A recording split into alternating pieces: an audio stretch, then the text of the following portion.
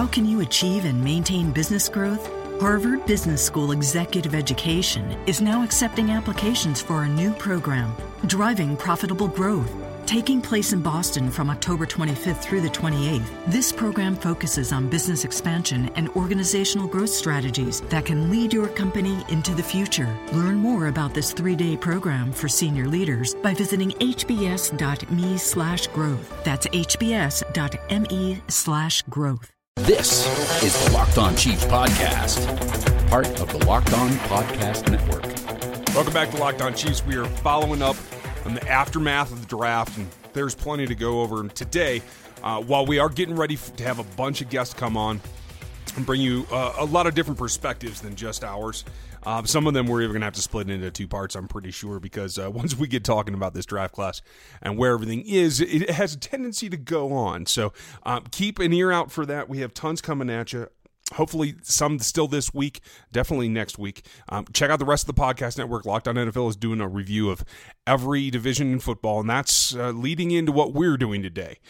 Today, I'm going over where each team is in the arms race for the AFC West title in 2017. A lot of changes, and you might be surprised at who did what to really help themselves out. Now, in Kansas City, everyone's excited about Pat Mahomes, and that's great. But Pat Mahomes is a 2018 factor. If he plays in 2017, something has gone horribly wrong. So we're not going to bank on him, and he really was the focus of this draft class. So we're going to set the Chiefs aside for a second, and we're talking about the other 3 teams in the division. And really, I think what you're seeing is a tightening across the entire spectrum. I think the Chiefs did the best for them long term, and we're going to talk about that here in a minute.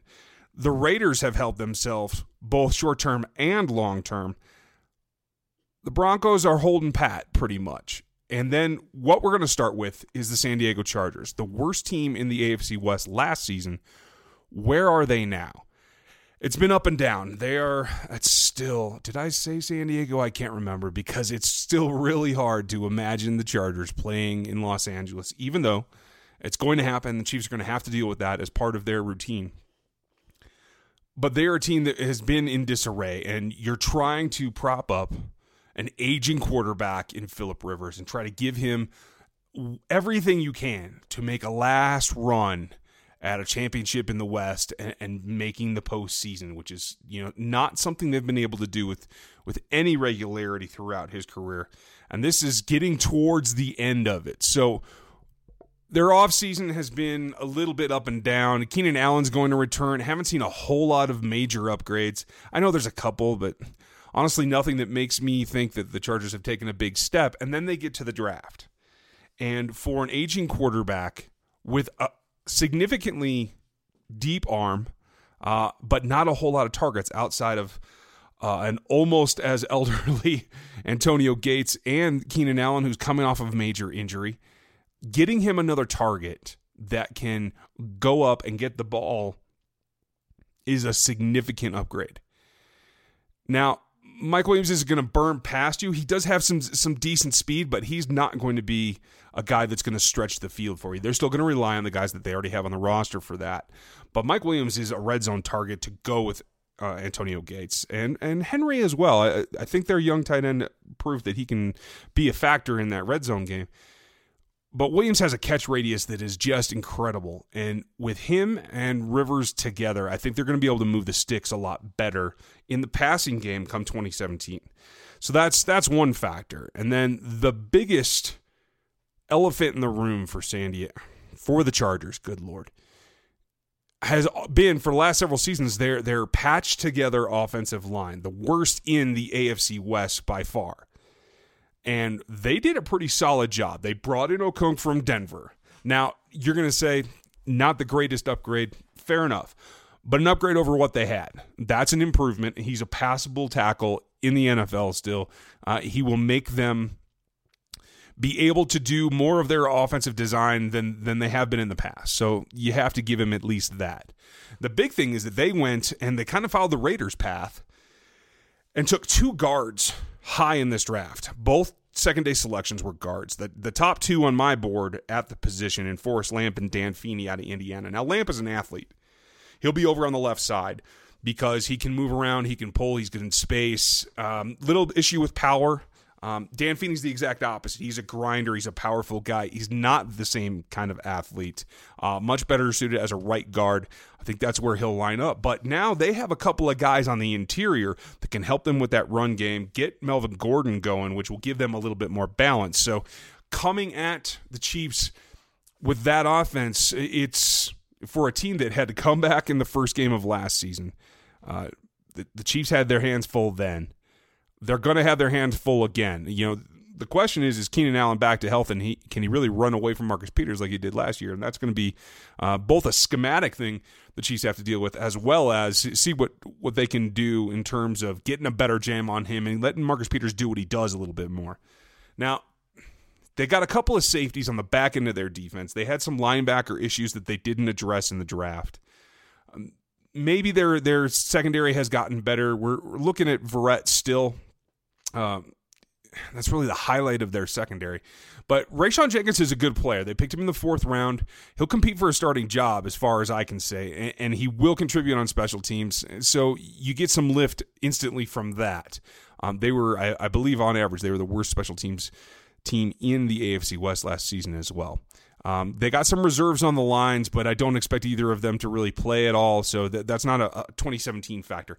Desmond King is also another safety they got in the 5th round that's going to give him some hawking skills, and maybe he gets on the field. I don't know, that competition might get a little hairy. I don't know if he'll make it, but their top 4 picks are going to play.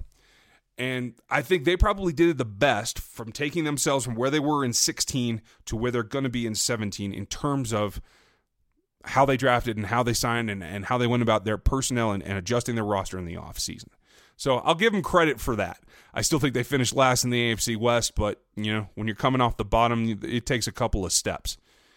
Fall has arrived at JCPenney, the perfect time to refresh your home. From now until Sunday, get up to 50% off select comforter sets, furniture, and the most comfortable mattresses from top brands like Tempur-Pedic, Sealy, Beautyrest, and more. And save 50 to 60% on select sheet sets, plus an extra 15% with your coupon on select home items. Hurry and soon. That's getting your pennies worth. JCPenney. Coupon valid 9/28 to 10/9 on select home items, furniture, and mattresses. Prices valid 9/28 to 10/1. Selections vary by store while supplies last. Savings on regular and original prices. Intermediate markdowns may have been taken. Some exclusions apply. See store or jcp.com for details. Now, when we go, the second team that I think helped themselves some, but not as much as they needed to, is the Denver Broncos. Yes, they let Okung go. Their offensive line is a shambles.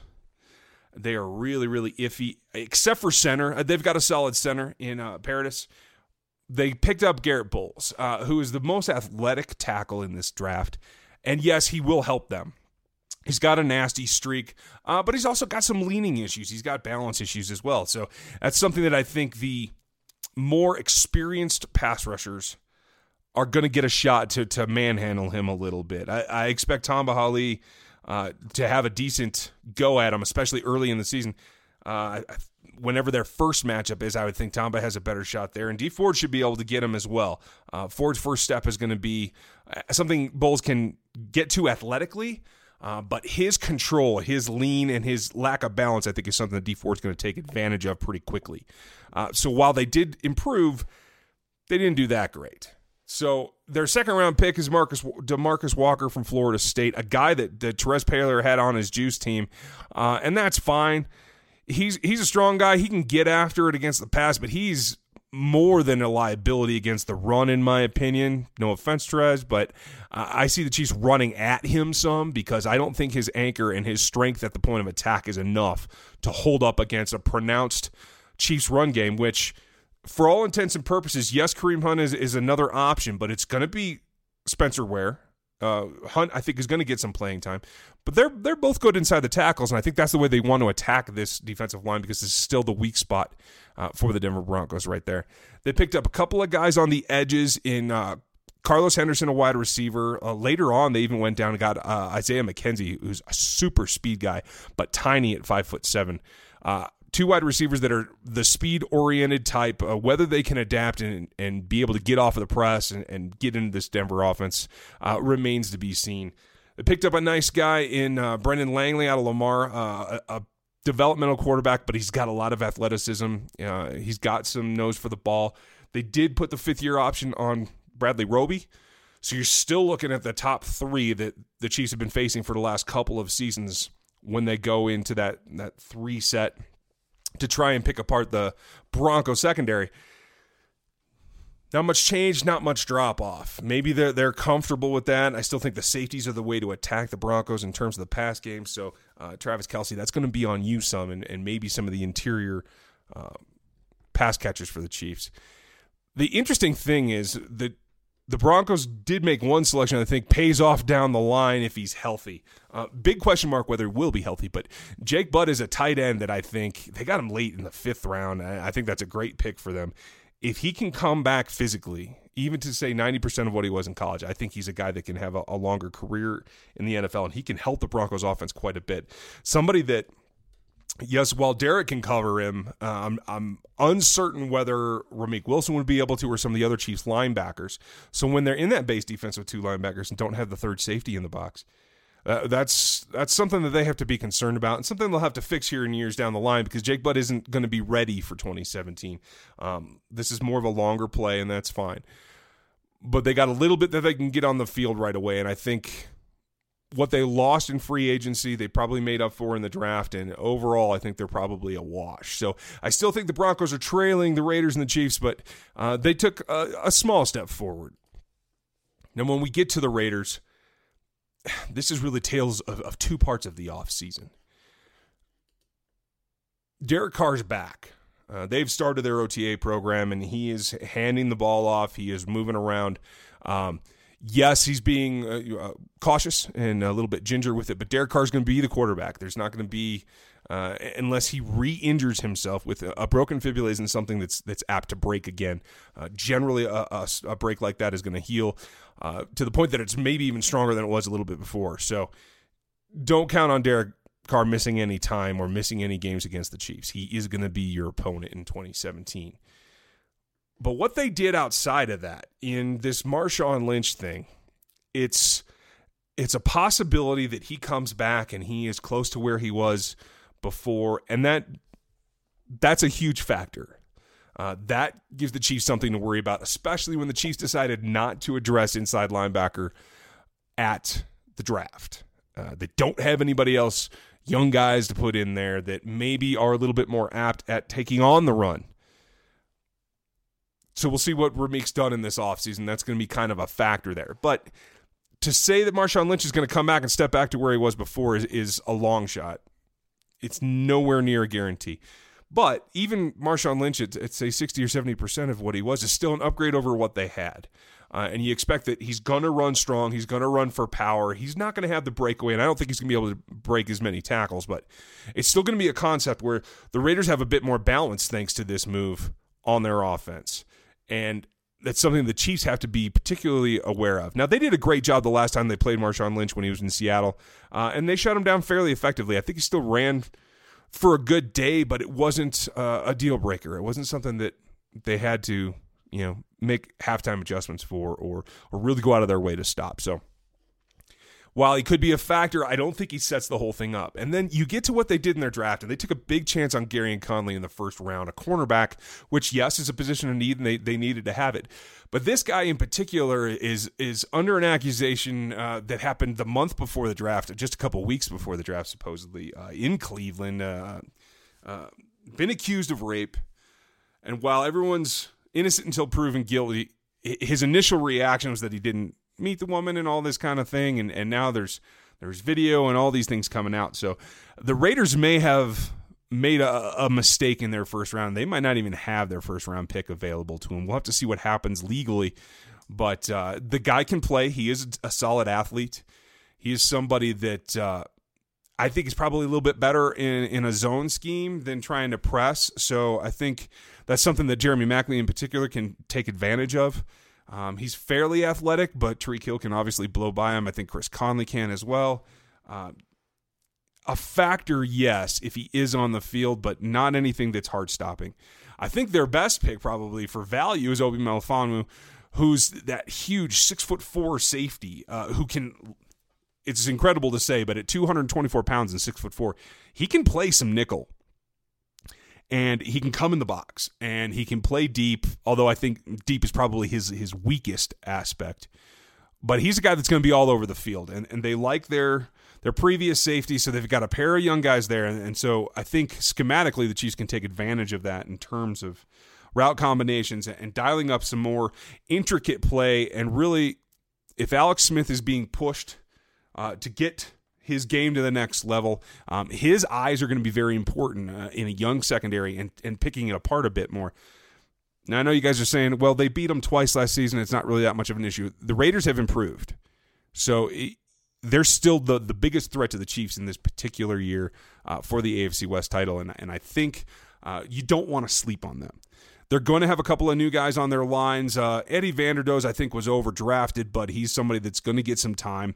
The Chiefs will be able to move him out. I'm not concerned about that. He's not overly athletic. He is a big guy, but the Chiefs are good at combo blocks. They do what they do. I think Laurent Duvernay-Tardif is coming into his own at the right guard, and they obviously didn't feel the need to upgrade him. So I think what you're going to see is they're going to be able to take advantage of where the Raiders are on their defensive line. A couple of interesting guys in the back. Markel Lee, Wake Forest linebacker. He might get on the field. I think he has a little bit farther to go than what you would think is a guy that can come in and bump Ben Heaney out of there. Jayhawk reference, by the way. So I don't know that you see him on the field. I don't know that helped them immediately in 17. Maybe down the line, yes, but when we're talking about 17, I don't know that he helps them much. And the rest of their picks are developmental guys that you're not going to have to worry about. So then it comes to the Chiefs, and we're kind of in the same situation as we've been talking about, that Mahomes is next season. Tano Passignon is next season, most likely. Now, maybe he adjusts quicker than I think. He probably needs to put on a few pounds, although at 289, he's a couple pounds heavier than Alan Bailey plays at. So I think we're okay there. With he and Bailey back, as well as Chris Jones, and now Benny Logan in the middle, I think the middle is the biggest question mark. If Benny goes back to playing like he was able to in Philly when he was a nose, I think the Chiefs are going to be fine. And I think gives them a really solid rotation with R&R as well when they're in the four-man front and they're running through tackles through there. And here's the interesting thing about Passignon. There's an outside possibility that depending on health or anything else, Passignon was able to rush from a 4-3 DN position fairly effectively. Honestly, I think that's what he does best. I know he played the 5 technique, and Terez is really excited about that, and so are a number of other analysts that are really looking into it. But I think what he did best in college was rush as a 4-3 outside guy. And if that rotation continues to falter, or if Tamba and D are not able in the four-man front to get enough pressure on, I think he gets a chance. And I think he's somebody with his athletic freakishness, and I hate to use that word because it sounds derogatory, but it's not. It's really a compliment. I think he might be able to do some work out on the edge as an end in the 4-3, not on the inside. So keep an eye out for that, and maybe they'll look at that here in the preseason as they go through these team activities before camp and all that. So keep an eye there. Kareem Hunt, I think, is going to get some time. I think he is a nice 1-2 punch with Spencer Ware. Kendrick West is still a third down back in my eye, but after last season, he was not as productive when trying to run the ball, and I think he's best catching it, and I think he may be the guy who gives up carries to Kareem Hunt. But I like the idea of pacing Spencer Ware for this season a bit more. He was great out of the gate, and he faded towards the end. I think if you can keep his touches down a little bit by mixing Hunt in there, the Chiefs are going to be better off for the long haul and for, most importantly, that playoff run. This is the year. Make no mistake, Alex Smith is in a position that he could take them back to the playoffs, and the goal should be an AFC championship game or bust. And if they get that, they're going to need running backs. Jamal Charles a couple years ago, in that playoff game going down, not having as much running game against the Pittsburgh Steelers, this is a factor. Anybody who tells you that the run game is obsolete and unimportant is wrong. Flat out. Maybe it's not emphasized like it was, but you need to be able to run the ball, and Kareem Hunt's going to get an opportunity to help Spencer Ware do that. The guy that I'm most intrigued by is Jay Cheston, and I just don't know at this point where he's at. I like him as a big slot. He can play outside as well. I think he's going to get into the rotation. The question is, how does he do with the concepts, and can he tighten up his routes? I think at the top of his stem, he's a little bit loose. He rounds off some routes more so than I'd like, and we're going to have to see just how well he does with making that adjustment. You also got guys like Robinson who have a chance to get more playtime, and I think they will, because in college, I thought Robinson did a really good job. I think he could be another Z potentially. He could play the X as well. Obviously, we know how good he is on special teams, so he's going to get there too. Another guy that I'm intrigued by is Oligwe, the linebacker, who is an athletic specimen, and I think he's a bit more athletic than even Ramik in terms of his chase ability. But again, he's a will. He's not a guy who can take on very well. He's not that experienced, and adjusting to this 4-3, I think he'll be in the mix early. I think they want to get a good hard look at him with as many reps as they can and see where he and Justin March and Ramik kind of balance out.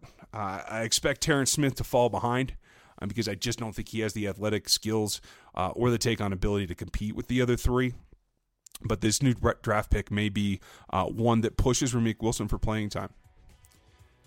And that's where I see everything today. We have a bunch of interviews lined up. Chris is working on some things as well. So we're going to be a little sporadic on who's on with each day as we go forward. But we have tons of stuff coming. I know this is the point where everybody's just waiting for training camp. Well, we're going to fill up your time. We're going to have information for you, and we're going to have a lot of concepts. Enjoy. Take a look at what goes on with rookie camp this weekend. And we will be back with our thoughts on that next week. We'll have another one coming up with Seth here tomorrow. So thanks for listening to us today, and we'll talk to you tomorrow. Napa know-how. It takes a lot to get excited about a bag, but most bags can't save you 20% on auto parts. That's 20% off headlamps, 20% off oil filters, 20% off virtually anything you can fit inside the 99-cent Napa reusable bag. So tell your buddies, there's a bag they just have to check out.